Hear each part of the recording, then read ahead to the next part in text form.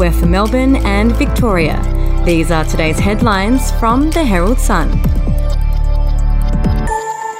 A woman has been charged with murder and arson after a house fire claimed the lives of a young couple and their 3-year-old baby in Melbourne's west.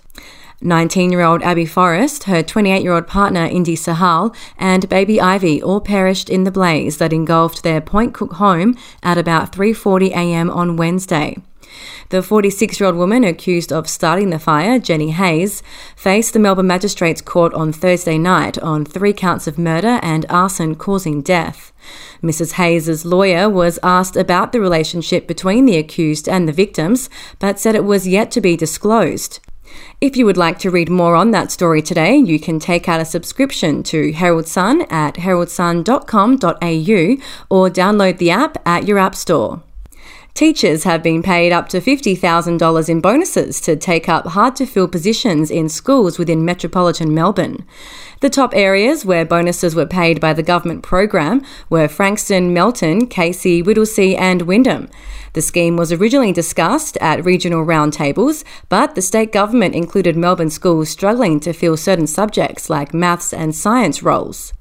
Up to 16 teachers in Melbourne have been given an initial bonus of $9,000, while opposition spokeswoman Cindy McLeish hid out at using the incentive in Melbourne and said it should only be applied regionally. We'll be back after this. News doesn't have to be boring. The Brits have given Prince Harry a new nickname after yet another tell-all interview. Oh God, is it the Ginger Whinger? Let the team at news.com.au get you up to speed each day with their podcast, From the Newsroom. A couple were busted joining the Mile High Club. Well, I guess they can't fly Virgin anymore. Politics, sport, red carpets, royals. Get all the goss in just a few minutes. Follow From the Newsroom wherever you get your podcast from. It will definitely be silent night for Victoria's Christmas carolers this year, as they are told to mask up, sing in a subdued voice and keep performances short. A government spokesman has also advised that decorations should be out of reach in places where people gather to avoid being touched. The Department of Health and Human Service said all businesses had a duty to clean and disinfect Christmas decorations to protect against COVID-19.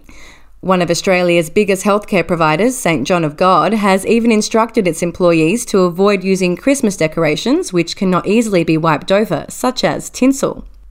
And new entrances, less car parking and more greenery will greet fans at a revamped Marvel Stadium under plans to breathe new life into the 20-year-old Docklands venue.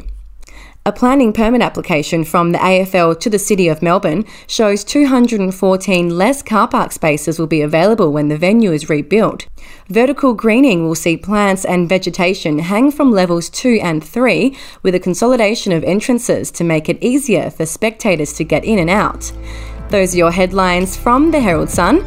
For updates and breaking news throughout the day, take out a subscription at heraldsun.com.au. We'll have another update for you tomorrow.